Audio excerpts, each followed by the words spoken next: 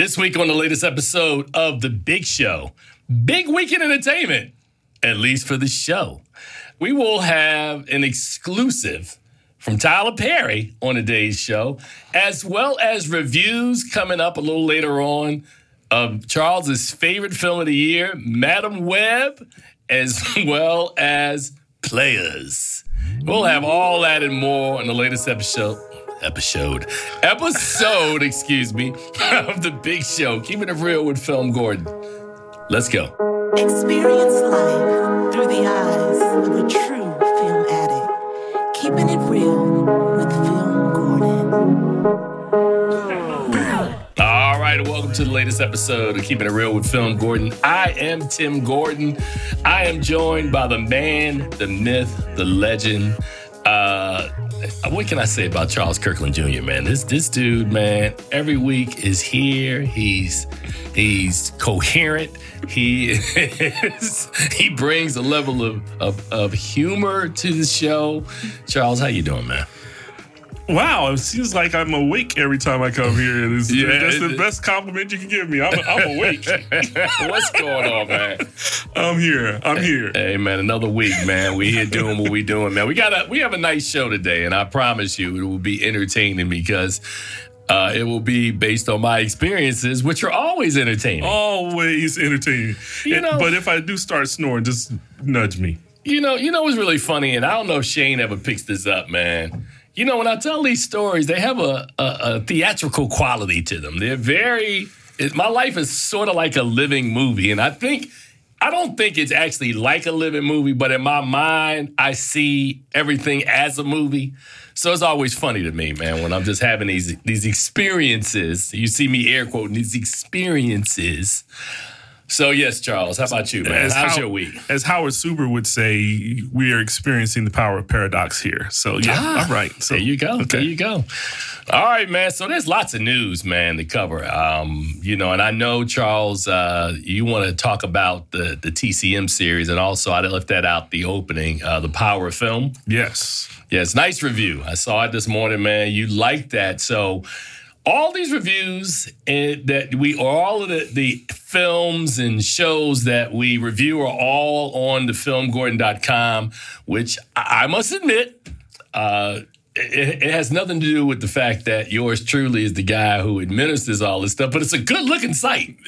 Shane, would you say the Film Gordon is a good-looking site? Yeah, he's nodding. I'm just saying. But I think you paid him to say that.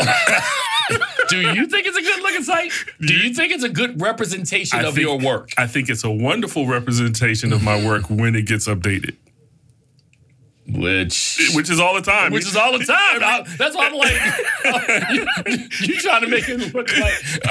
I'm trying to throw some shade to see what would happen. But Tim's like, that's all the time, that ain't working because I'm on the site every day, man. 3 or 4 times a day. We put about close to 10 reviews of you. So the fact, So watch this.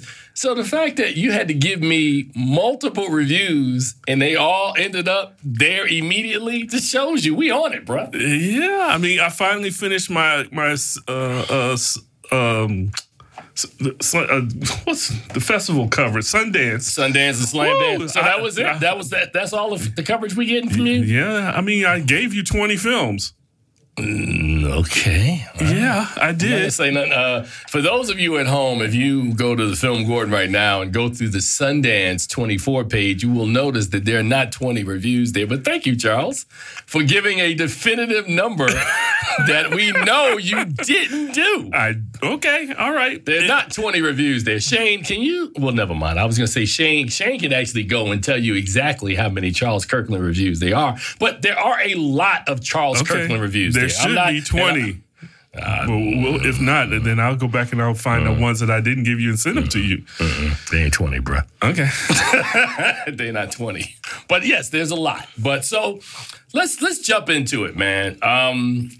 Plus some Slam Dance reviews. You did some wonderful Slam Dance work. So the fact that you were able to seamlessly work between both festivals that were literally right next to each other, you were able to make it work, man. So you had a good year. It was fun. It was. All right, man. So here we go, man. Early this week, I was in Atlanta for Tyler Perry's, the preview of Tyler Perry's upcoming film, which comes out the 23rd of February, called Mea Culpa. Okay. Mea Culpa, of course, I'm not going to review it today because it doesn't come out till next week, so I'm just giving context. Hopefully by that time I'll get to see it as well and we can talk about it. You should. Yeah. The film, of course, is written, directed, and produced by Tyler Perry. Tyler Perry. Stars Kelly Rowland, along with Moonlight's Trevante Rhodes. All right? Okay.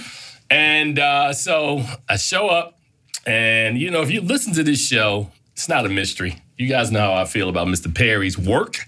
Now, I respect Tyler Perry, great philanthropist, wonderful businessman.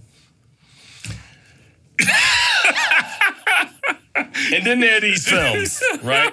And so I've never shied away from the fact that, I'm a critic, right? You're a critic, Charles. You have a unique voice about the work that not just Tyler Perry, but any filmmaker, right? Every film, right? So I go in and I'm there, and we show up for the screening, and lo and behold, we have one of our colleagues who's introducing the film to the public, and all of a sudden, Tyler Perry, Kelly Rowland, and Trevante Rhodes come in from the back. Ho, ho, ho, we're here. And everybody goes crazy. Woo! And I was like, I sort of knew we were in Atlanta. It was a huge possibility that this would happen. Right. That was me, right? So I just kind of sat there and was like, And well, let me say this before you go any further. Go ahead. I just want to let you all know that when Tim Gordon went down to Atlanta, we had prayed him up. I made sure because and it wasn't just you. It was everybody I knew prayed me up because it was like, man. Tim has talked badly about Tyler Perry. We were afraid he may not come back from Atlanta. So we said, okay, we're gonna send you down there, powered up, brother. Yes. You're gonna be all right. Yes. So I get to Atlanta. So we watch the movie. Crowd, of course, hometown crowd, they love the movie, man. Erotic thriller.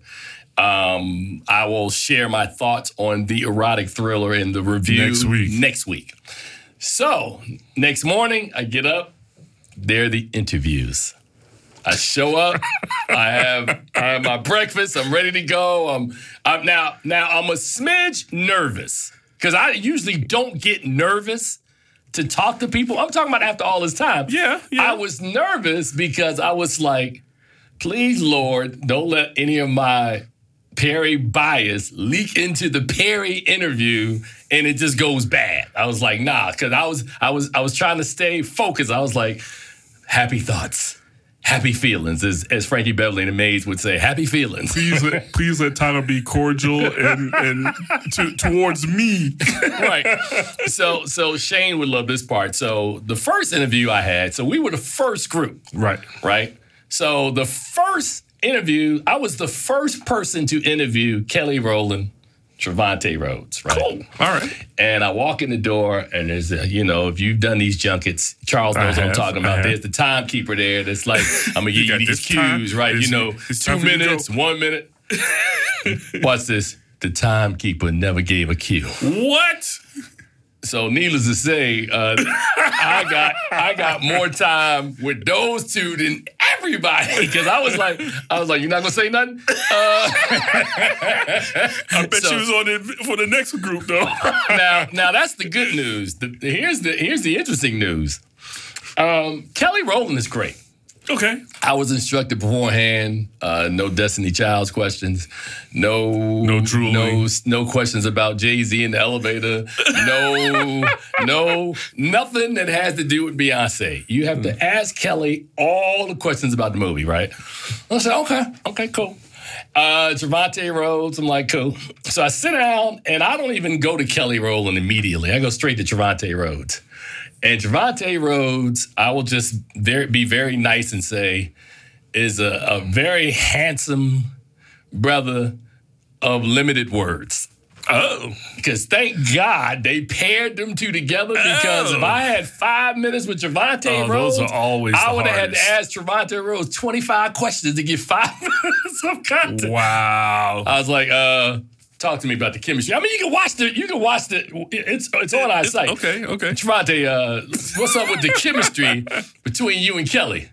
So Kelly, it was good. No, hold on. So Kelly it. gives an answer that's about 45 seconds to a minute long, right? And then I look at Trevante and go, "And what do you think, Trevante?" And he goes, "Yeah, man, she said it all, man. You know what she said?" I said, "And?" Charles, look, and? So then I said, okay, fine. Let me try it a different way. I said, when you got the script, what did you draw upon to play this painter, this character? And he goes, that's all Trevante, brother. 34 years. I was like, okay. So Trevante was a painter and he just was playing. Shane, I put my hands, look, I literally have my hands in the air like this, like, I got nothing. I'm going back to Kelly. So that was the crux of that interview, which was fun. So then they said, you got Tyler. It's like, all right, bet. In the hallway, said a little prayer, went inside. My brother was putting some lotion on his hands, getting ready. I shook his hand, sat down. And he said to me twice, he was like, because I had on the black Stan Smiths, the ones, the multicolor ones I wore. He was like, man, those are fire. What are those? I was like, hey, man, these some Adidas, man. He was like, oh, snap, those are hot. I was like, yeah, them Stans. I showed him back. He was like, dang. So we go into the interview, and I'm relaxed because, Were those the same ones you got cleaned at the Netflix? They are. They are. And Charles is referring, if you guys don't remember the story, back in early December, we went to a junket and they had a couple of guys that were cleaning sneakers. And Tim had 3 pair with him, 2 upstairs, 1 on. I was like, stay right here. I'll be right back. Pause. I'll be right back. I got all my sneakers clean. So, yes, those were the ones that were clean. Paid off. So, needless to say, Shane, you ready? So, in the middle of the interview, I was thinking, what would be a good question? And this is what I came up with. Go, Shane. And the connection, yeah. So over the course of your career, you've done so many different genres, and I was thinking, I'm like, what have I have never seen you do? Have you ever been interested in doing a biopic of anybody or any individual? Yeah, Little Richard. Oh, yeah, Little Richard's story. I just watched his doc and I was floored. Oh, it was great. His story would be incredible. So, Little Richard with Billy Porter playing him might be something I'd be very interested in. You're the first person I've said that to. Well, good. We got the scoop. Yeah, I haven't said it to a soul. Not one person. Yeah. So you have been thinking about that. For sure. I mean, but it had to be somebody who spoke to me on so many levels, and I can relate to so much of his story and his struggle and his pain and the things that he had to deal with coming up in the South. It's really, really powerful, his story. Yeah. So all right. Yeah. Wow. Yeah. Wow. Scoop of the century there. Yeah. Now, here's the funny part. When he said it, I immediately go in my head, that's brilliant casting. No kidding. Billy Porter would as kill Little Richard.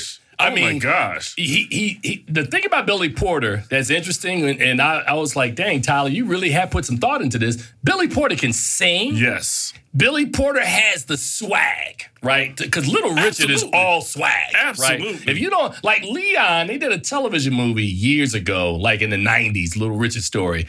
Now, no disrespect to Leon. Leon is a wonderful actor. Leon doesn't have the flair to play Little Richard. He's not as flamboyant as he needs to be Little Richard. Billy Porter? Yes. Oh, yeah. Billy, and watch this. And I'm thinking about, and I was having this conversation with Wilson Morales, who literally kind of like took the story and then put it on his site, and they went crazy on his site. Oh, yeah. So, like, 70 comments, everybody going back and forth. Oh, man, I don't know. I'm like, y'all are tripping. Billy Porter would kill that. And, Billy Porter is an Oscar away from being an EGOT, right? He's already got an Emmy, a Grammy, and a Tony, right? Dude can act. I think that would be fantastic. My only concern, and I'm gonna shut up in a second. Go ahead. My only concern would be Tyler Perry writing it. Like, I believe Tyler Perry could direct it, I would need somebody to come in and write that story.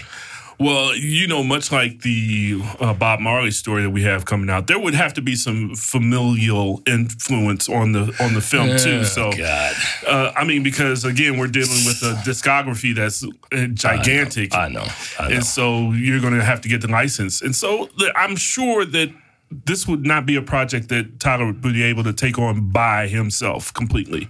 So hopefully, like you said, though, I was just thinking if done correctly, this could be the O for Billy Porter in the EGOT. Because this is just, talk about a role that he's born to play. Absolutely. Oh yeah. I saw that and was like, come on, man. Like, and for people out there who were like, nah, say it ain't so. Why would I'm like, no, Billy Porter's perfect. I don't know. Perfect. They are tripping. You know what I would do though? Seriously, if you wanted to do Billy Porter, or if you wanted to cast Billy Porter in that, you'd have to get I know, what's the young lady's name? Mia Neal, who got an Oscar, who's based out of New York, who is going to be a part of our festival, by the way, Light Rail Film Fest. Mm-hmm. Won an Oscar for hair and makeup for doing Ma Rainey's Black Bottom. Right. You would need to get somebody of the highest degree that can do hair and makeup, because you want the hair, and because the hair, Little Richard's hairstyle, right, you got to crush that. And then the other part would be, and I costuming. Costuming. I'm thinking Ruth E. Carter. If you got Ruth E. Carter and you got, I don't know if it's Mia Neal or if you got somebody else who is a critically acclaimed makeup and hairstylist person, that's half the battle right there. Because you need somebody who has the flair, and then you have somebody who's got the wardrobe and the hair. And then much like Jamie Foxx with Ray Charles, I think Billy Porter could sing a lot of the stuff that you need without having to fill in the voice. And this is one of those type of performances that Oscar loves. You talk about Jamie Foxx, you talk about Rami Malek. Look.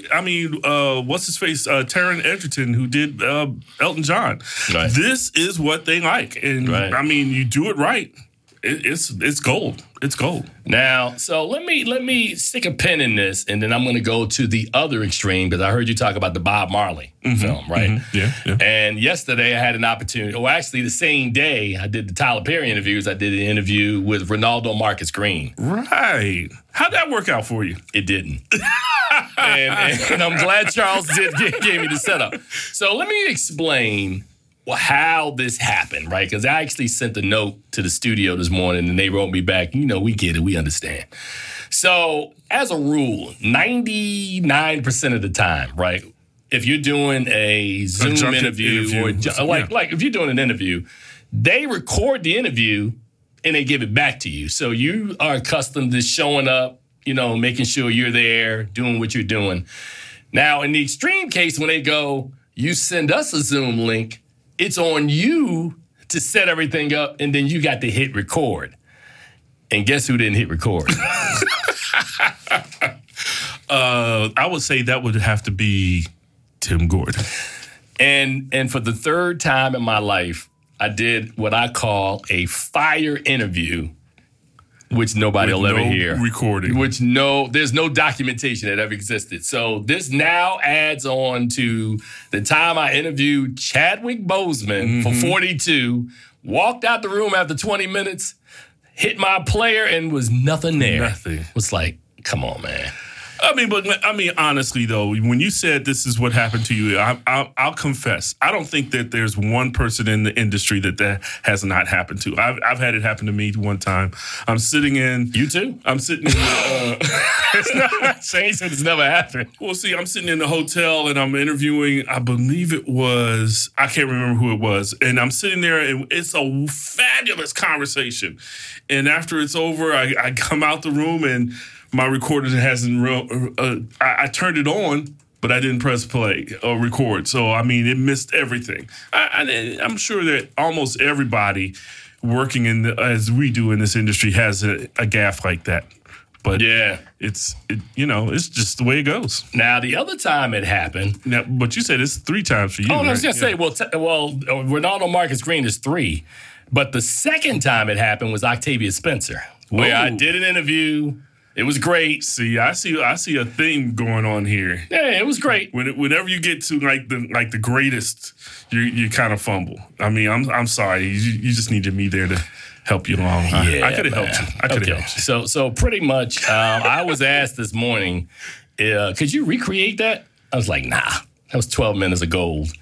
So essentially, what I'll paraphrase a lot of it. So I talked to him and explained that, I've pretty much seen all of his feature films, starting with Monsters and Men, King Richard, and now this film. And the important question I asked, because I was just interested, I said, Scorsese tried to make a Marley film. Tried to make a Marley film back in 2015 and couldn't get all the Marleys on board, right? You did get the Marleys on board. So I said, what was the process? I said, did you come in and there was already a screenplay that was there? Or did you come in and, the family was involved? And he was like, man, let's keep it real, man. The family was there. So anyway, I think part of what I got out of his answer, without him actually physically or verbally articulating it, I object. Was no. Hearsay, Your Honor. No, I'm saying this is what I got out of it. This is my interpretation. Okay. They not gonna let their dad just be out there butt naked. So because everybody said the same thing, that Bob Marley was a rebel, and I even said it. I was like, I need there to be more of the soul rebel of Bob Marley. And the film doesn't give you a lot of that. Now, people who aren't film critics, I've been getting texts back from people who are telling me, man, this movie is good, man. I like it. And I'm like, I'm not mad at you, right? I think the movie is good. It is a good movie. It's just not a great movie. It had the potential to be something better than what it is. Correct. And if you just want a little light story about Bob Marley, happy Valentine's Day. Right. Enjoy. Right. And then the other part I asked him, the statement I made to him was, I said, the fact that you had the Marley family stamp on this, the music, you were able to license all the music. The music is the secret sauce of the film. And he said, you're absolutely right. You don't even make this movie if you don't have all the rights to Bob's music, right? Because nobody's coming in singing Bob Marley, right? So what I got out of it, and when I said it was a 12-minute interview, I was supposed to have 10, but when they said you got a minute to go, I snuck one more question in, which Ronaldo... That's always the best. Yeah, that's Shane. It's great when you do that. You're like, you got a minute to go. Oh, yeah. Hit the big question. One more question. So it was a great like how interview. I do on the show whenever we get ready to close up and I throw something out That's not there. great. You see Shane's face. That's not great. But I thought that it sort of confirmed what I thought. And the fact that Terrence Winter, who had written The Sopranos and Boardwalk Empire, Zach Balin that they brought back from King Richard, along with Ronaldo Marcus Green, all of them, several of them as a group wrote the script. You could see, and he explained, because I asked him, I said, what do you say to people? Because I know Bob's story. I said his heyday or his peak period is 1970 to about 1980, right? Right. And he said they started off with that screenplay, and that screenplay was like Malcolm X long. It was like 3.5 hours, right? Okay. So we couldn't make that movie because Paramount didn't really believe in a 3-hour Bob Marley. They can give you a 1:45 Bob Marley, but they weren't going to give you a 3+ hour. Come on. I'm just saying, man. Come on, bro. I hear you, but come on. Yeah, man. So, yeah, man. So those were my interesting takeaways from the creative team behind Mea Culpa and the creative team behind Bob Marley, One Love, even though the publicists were not happy with me. Like, I ain't like your review. I'm like, man, what do you want from me? Like, this is a subject that, like, I'm saying this is a person who I have intimate knowledge of. I know this guy. Top 3 on your list He of all literally time. is number 3. He literally is. Hold on a second. Is he number 3 or is he number 2? I think he's number 2.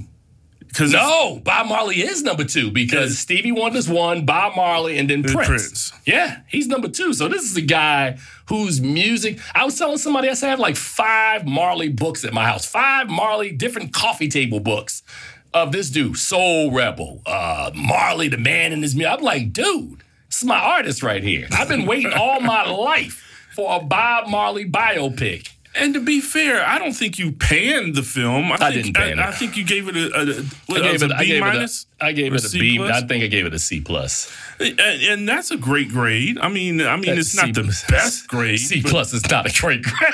C plus tells me that, and I'll repeat just a snippet. My issue with the film is that I felt, and you even said it, this is one of the few times that you wish you had more of the subject instead of less, right?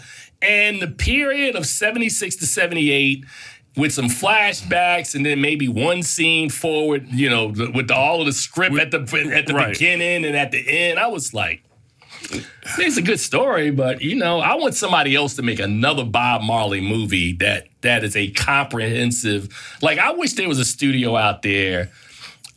So for an example, if Martin Scorsese made Bob Marley, how long would that movie be? Oh, it'd have been 3.5 hours. They would have done and the studios would have approved it 3.5 hours. Well, 1 or 2 studios would have approved it because Martin Scorsese is Martin Scorsese, man.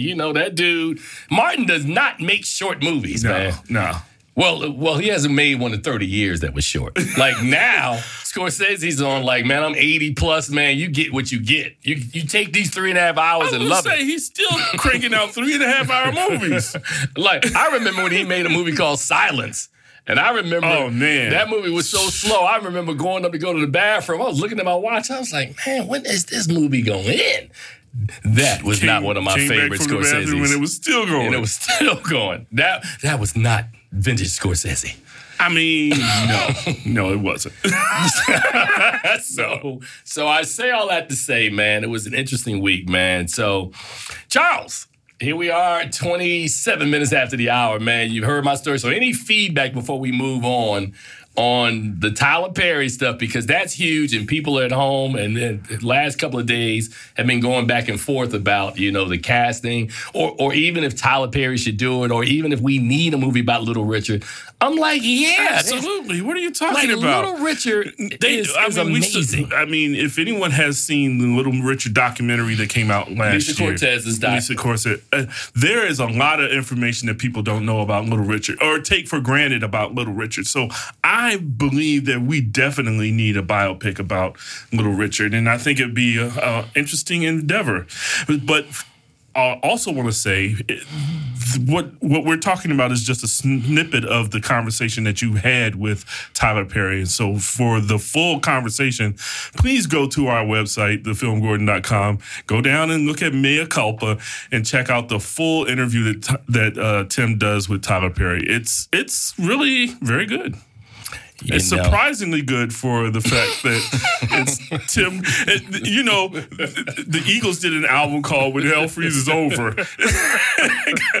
and somebody said that he would never, ever want to sit down with Tyler Perry. And for this to happen, I want y'all to recognize that this really actually happened. Go to see on the website so that we can say, "Wow." Let me provide some context because Charles is right. There was a time, and I think I've told this story on the air, and I'll tell it again. When Perry produced and directed and wrote for Color Girls, I got invited to that junket. And they had me in a room with like 14 other people, so it was a round table.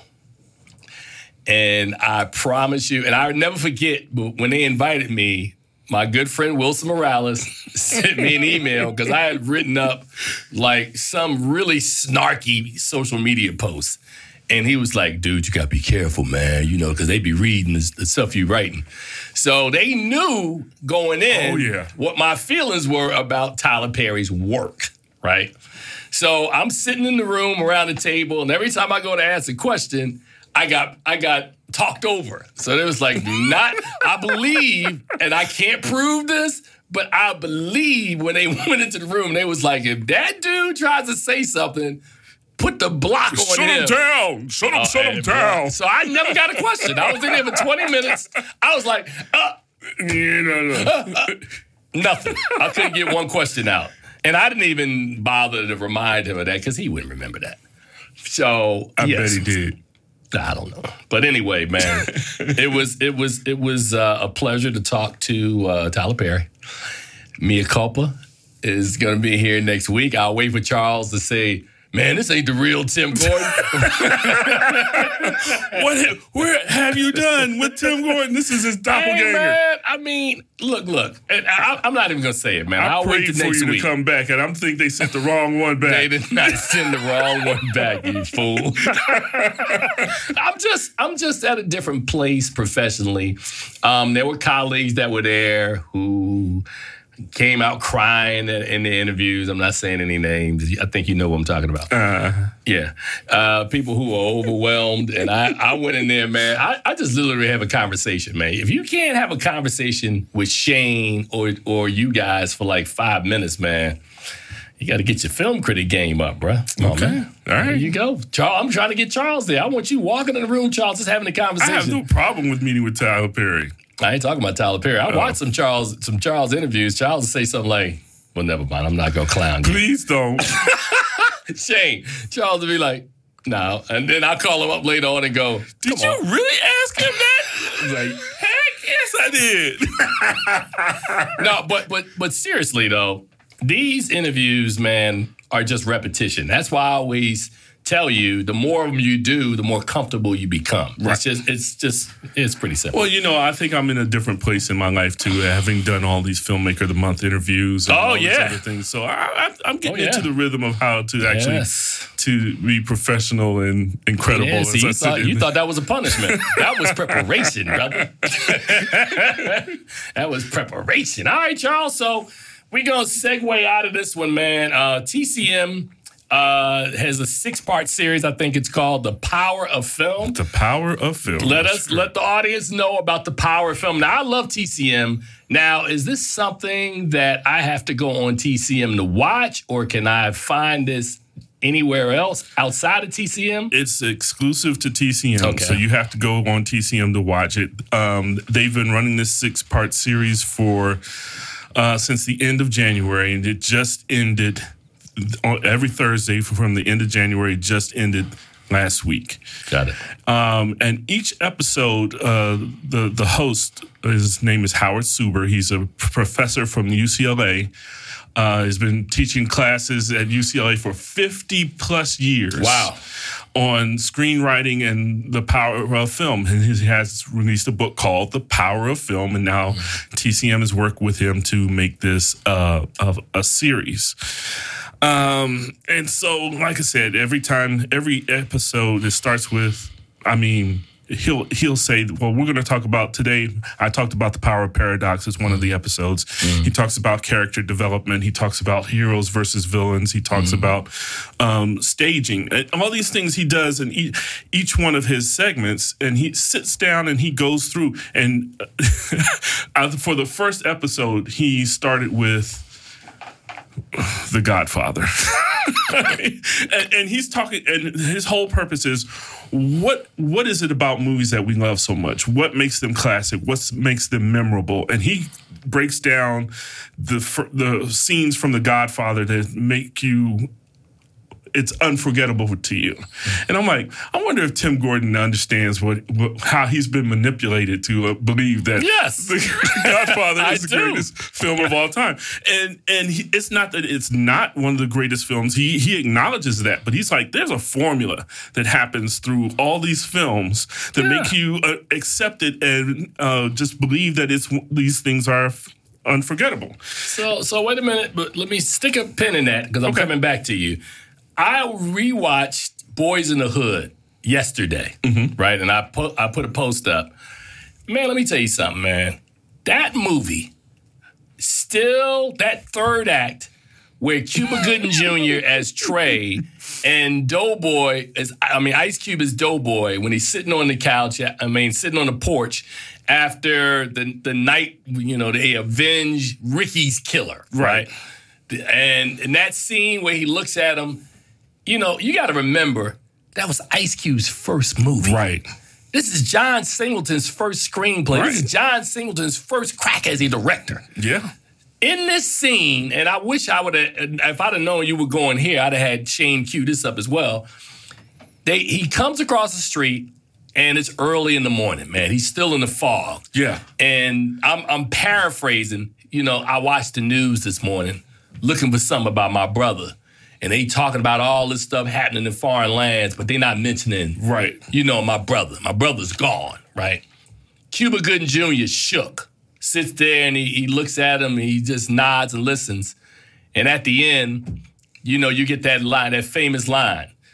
Man, either they don't know, they don't show, or they don't care what's going on in the hood. No, you laughing, but I'm saying that's a killer line, right? Yeah. So he goes, I ain't even got no brother, man. And Cuba's looking at him and he goes, I ain't got no mama either, man. She loved that food more than she loved me. I remember this monologue. Wow, Look, yeah. He's like, he said, but it don't matter though. One day somebody will probably smoke me. But you know what they say? We all gotta go sometime. I'm like, dude, I'm watching the scene and I'm like, this is his first movie, right? He gets up to go and he goes, and Cuba Gooding Jr. goes, yo, Doe, you still got one brother left. Mm-hmm. They hug. He walks across the street and this score plays. You hear, and he said, the next day, the title card comes across. Saw his brother buried. 2 weeks later, he was murdered. I'm like, yo! I'm sitting there wiping tears away. I've watched Boys in the Hood over and over for years. I don't know why that scene hits me, which goes back to what you're saying. Now continue with the power of popular and memorable. That's what the first episode is about. You have to have these scenes that are iconic and with dialogue that relates and is just powerful. And that's what the whole first episode is about. And he just goes, wait, hold on a second. And he just goes, and here's the best thing about it. It's on TCM. Right. And TCM, his library is extensive. Yeah. So he has the ability to go from film to film to film to film to film. And he's showing you examples here of all the things that he's talking about and and movies that movies that you love, some that you may not have seen but still know about. And it's just an incredible series. This is like the most powerful film appreciation series that I've ever seen in my life. Right. And just because, TCM has had a history of where they've done film education. I talk about how their hosts in between movies just give you all kinds of knowledge. Robert Osborne, Ben Mankiewicz. Yeah, man. And so this is the penultimate episode of education that TCM has done. I think this is the most powerful, most instructive series you could watch. When you watch it, after you finish watching it, you feel like you could be a screenwriter because he's just giving you everything that you need to make a powerful film. And I think it's the most impressive thing I've ever seen. I feel so much more enriched after having watched it. And so I just say, I give it an A+. People need to see this so they understand not just what films are about, but why they are the way they are. Well, and I've shared this story. I'm glad that Charles is doing this because I shared this story. There was a period, maybe about 12 or 13 years ago, when I was literally sitting home out of work for 3 years. It's a true story.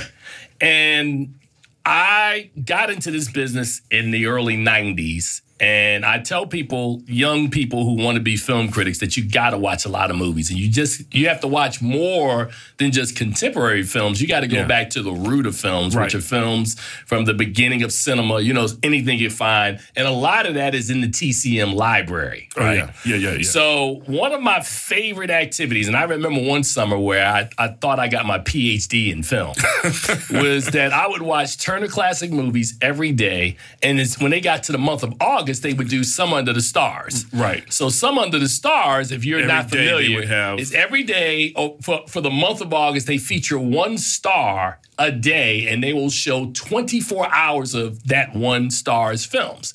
So I remember that was a summer that I was into Jeannie Jones or Gene Jones, Humphrey Bogart. Oh, yeah. I mean, so you would watch all these films, and then you'd hear these stories, as you said, in between. Robert Osborne would explain to you, which I never forgot, that back in the golden era of Hollywood in the 30s and early 40s, it was a studio system, right? So Warner Brothers, who was famous as the gangster studio, they had, of course, James Cagney, they had Edward G. Robinson, they had George Raft, they had Humphrey Bogart, right? All under contract. And the way it would work is that, they would normally offer stuff to Edward G. Robinson first, right? If he turned it down, they'd be like, okay, well, we got George Raft. And then if George Raft turned it down, there was Bogey, right? So you've heard me tell a story. Go ahead. You've heard me tell a story. So Bogart became a superstar because George Raft turned 3 screenplays down in a row, and Bogey took them all and killed them. And they became iconic. And you going at home, what 3 screenplays did he turn down? The Treasures of Sierra Madre. The Big Sleep. No. No. The Maltese Falcon. That's right. And then Casablanca. And Bogey nailed all 3 of those. Yeah. And I'm looking at George Raft like, Nick. bruh, who's your agent? What are you doing? Wow. I mean, because a lot of people now be like, George Raft, who's that? I mean, exactly. Exactly. So, yeah, George Raft. Now, George Raft and Bogey did do a film together. I think they did a couple I watched. I think one is called Manpower, if I'm not correct. Maybe, I'm not sure. I've seen that too. I'm telling you, I spent a lot of time watching movies, man. So this is not just me just sitting here cue carding my way through a show. I'm like, dude, film is in my DNA. The motto of my site is a year in the life of a true film addict, man. I'm that dude when it comes to talking about these films, man, because I've seen them. And the worst thing for me is, I've always been a big fan of TCM, and now I don't have cable anymore, and I don't get to watch TCM like I used to. Never mind. So it's always been, look, it's always been a problem that when we go on vacation somewhere and they have TCM on, that my wife has got to pry me away from watching TCM. We're on vacation. I'm like, yeah, I am too. Yeah, man. I mean, Turner Classic Movies is amazing. I will definitely check that out because you know how much of a film nerd I am. So. Oh, you'll love it. You'll love it. The first episode is, like I said, it's called Popular and Memorable. Then the second episode is about Trapped and how characters in each film has to have a moment when they are trapped. Mm-hmm. Then character relationships, about how the relationships, like you talk about Doughboy and I mean. I love this is gonna be a great segue. Keep going. Like I talk about Doughboy. Then Heroes and Villains, The Power Paradox, and the last one is Love and Meaning. And Love and Meaning, you will cry watching that one because he breaks down. Yeah. Well, speaking of crying, this is a great time for a segue because we have 2 movies to review this week. Check out The Power of Film. And I'm gonna throw this one out because you just talked about The Power of Film. We need to talk about The Power of Madam Web. Madam Web. Madam Web is a superhero film based in the Marvel Cinematic. It actually is not in the universe, but it's based on Marvel Comics, featuring the character of the same name. This is a film that stars Dakota Johnson in the title role alongside Sydney Sweeney, Celeste O'Connor, Isabella Merced, Tahar Rahim, Mike Epps, Emma Roberts, and Adam Scott. And in the film, Cassie Webb, who is played by Johnson, confronts her past while trying to save 3 young women and their futures from Ezekiel Sims, played by Rahim. Charles Kirkland, talk to us about Madam Web. I didn't see this. I was out of town when they had the screening. You were glad handing Tyler Perry at the time when this was being dropped, and I was.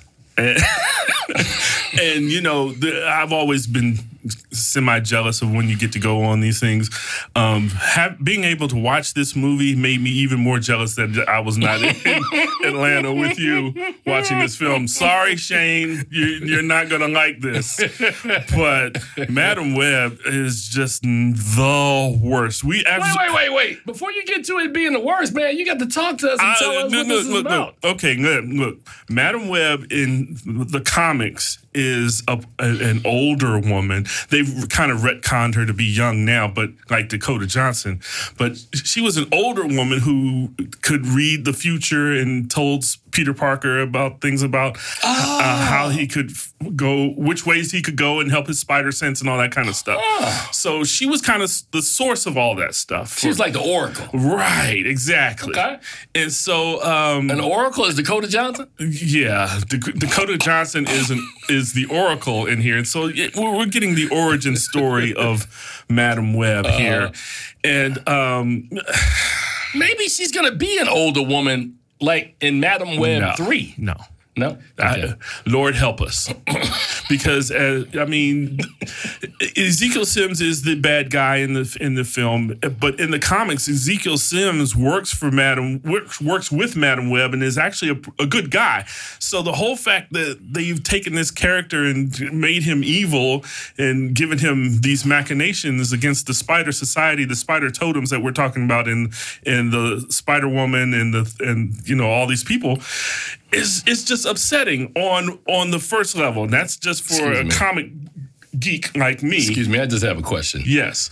What this sounds like is James Samuels, who always will take characters or real people and then have them doing stuff like in The Harder They Fall or The Book of Clarence. Are you saying it's sort of like that kind of vibe? Like you taking these characters? I'm being facetious, of course. I know you are. Go ahead. Look at Shane. I love Shane's face. Shane is like, did Shane really want to see this movie? I can't speak for Shane. Yeah, he said he did. And you ruined it for him. Yeah, I'm going to ruin it for you, Shane. Wow. I mean, you can go see it if you like, but you're going to wish that you hadn't, because there are a lot of things in this movie that, even if you're not a comic book nerd like I am, this movie just doesn't make sense on a grand scale. There are things that happen. For instance, my girl has a car accident. She's stolen a taxi cab. She's had an accident on the road, and then she takes the license plates off of the taxi cab and continues to drive through the city, New York City. How realistic is that? I mean, in the movies, anything is possible. Just on a general level of common sense. You're trying to bring realism into a superhero film. If a person is driving a stolen taxi cab through and damaged, the front end is dented in with no plates through the streets of New York City, it's not going to go to. I don't care what kind of white privilege you're going to talk about. This just does not happen. It does not happen. Was that Dakota Johnson driving? That was Dakota Johnson driving the car. On, man. It's Dakota Johnson. Man. Yeah, okay. Yeah. I mean, anything is possible. and of course, nothing is explained, especially how Dakota Johnson receives her powers, how she uses these powers. I mean, nothing is good in this film. And to the extent that when we were leaving the film, we had a debate, and a very heated debate, about what was the worst movie, this one or Morbius. Oh, wow. Sir, it is February. It is February, and there's a reason why this film is. I tell you this all the time. Now, here's the funny part: the writers of Morbius are also two of the writers on this film. And so CJ, what's her name? The director of the film, S.J. Clarkson, contributed as a writer, but essentially this is written by the same people who wrote Morbius and botched that all together. That's you Matt notice when you Cesano said, and Burke Sharpless. You notice when I said it's February, I can show you some movies I saw in February. Shane, in 2008, I once had to review a movie. I don't know if you saw this movie. It was called The Hottie and the Naughty. Remember that? Oh, my God. I do remember that movie. Shane, I'm saying it again. If you're at home, you can look this movie up, but please, God, avert your eyes and don't go and watch it. Don't watch it. Hottie and the Naughty was horrible. It's not even awful. Like I heard this film was awful. It's not even good enough to be on Tubi. That's how bad that movie is. You know, you want to hear something funny? I found out this morning. Let me say this one thing before we finish. Go ahead. You mentioned Mike Epps being in the film. Yeah. Mike Epps is one of the most hilarious actors in the business. Whenever you see him on screen, he is just a delight to see. Right. Not in this film. Wow. They found a way to make Mike Epps be the most blandest person on the face of the earth, and I'm like, this is ridiculous. Mike Epps, super comedian. Wow. Mike Epps is wasted in this film. Okay. All right. So what's your grade, man? Because I want to move on to our next film. Oh, I gave this a D. Straight to D. Straight D. Gave it the D. I wonder. Sorry. I did that for Shane. He gave it a D. I'm sorry. My apologies. I was getting ready to say that, but I curbed myself. I was like, it's just a straight D. It's just. I'm sorry, Shane. I apologize. I'm sorry. Not a curb D. It's a straight. See, Shane. All right, let's move on to the next movie. Because Shane's face is red over there. He's like, man, y'all guys trying to get me fired up in here. All right, so up next from Netflix, a New York sports writer, Mac, devises successful hookup techniques with her friend Adam and their crew. But when she unexpectedly falls head over heels for one of her targets, they must all learn what it takes to go from simply scoring to playing for keeps. Yeah, that sounds like something somebody in the marketing department came up with. I mean, it's pretty good. Playing for keeps.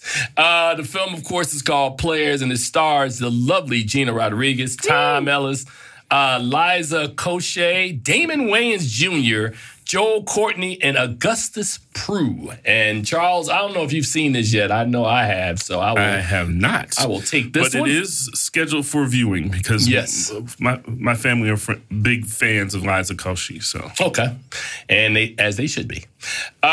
This film, I'll just cut to the chase, man. This is the story of a group of friends, man, who are all young millennials, and they're out, you know, hooking up and scoring, and it's almost like a game of they have, like, you know, football teams have plays. They have plays where they're at the bar. We're gonna run this play, and we're gonna run that play, and you can hook up with this one and hook up with that one. Wow. And as my good friend, who's really not my good friend, but Al Roker once said, it's all fun and games until somebody loses an eye.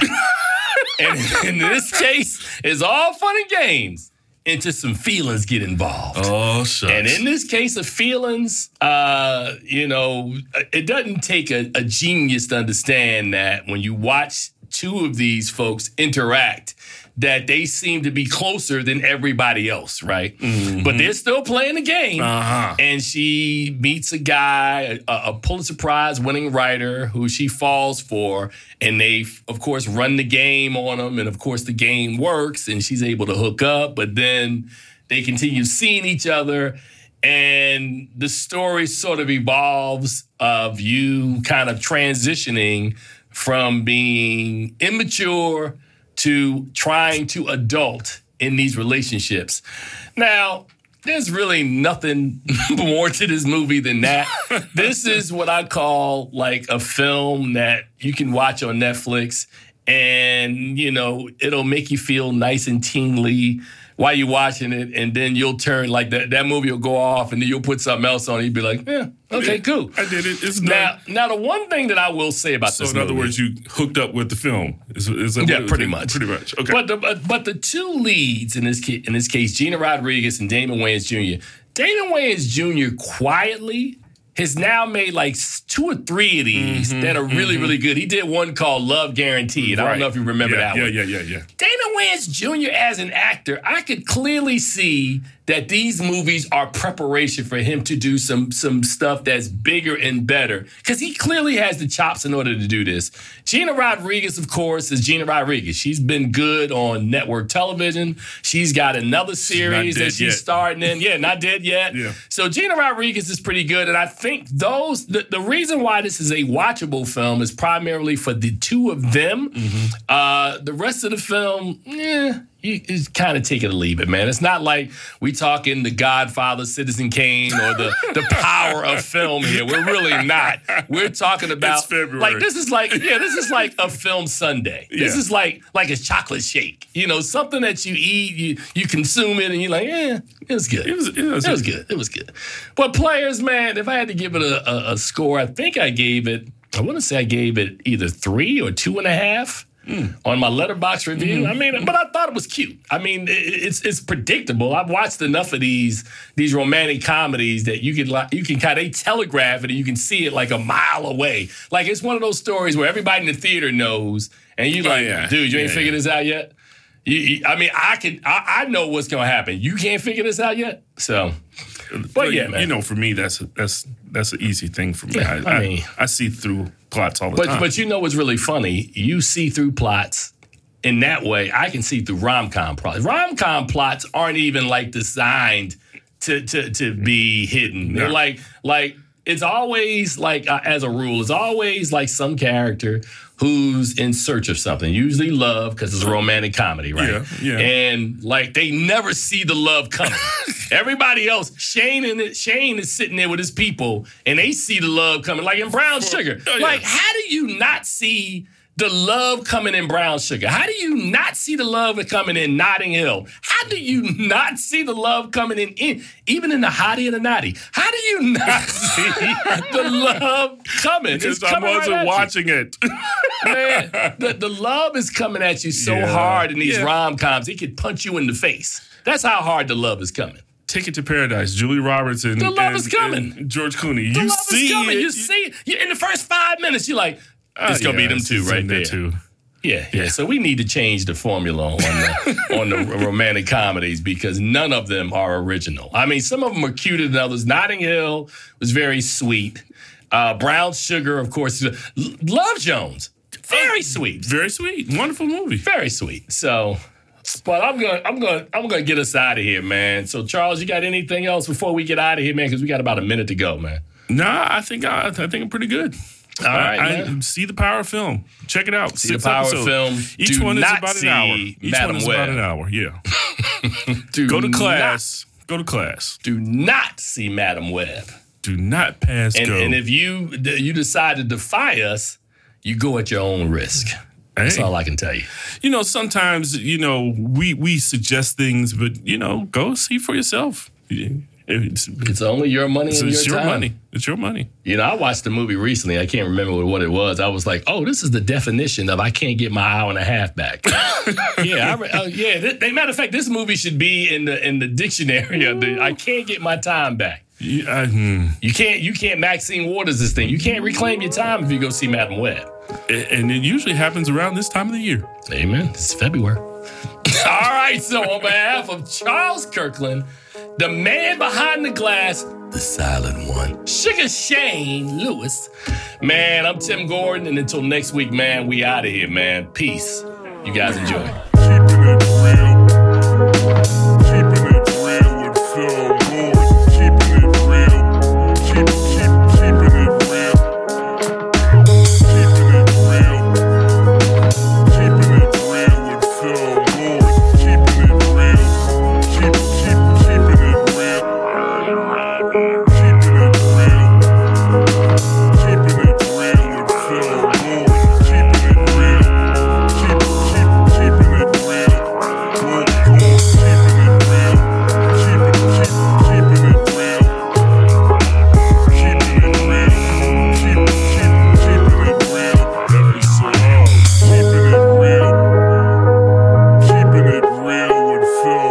Gordon.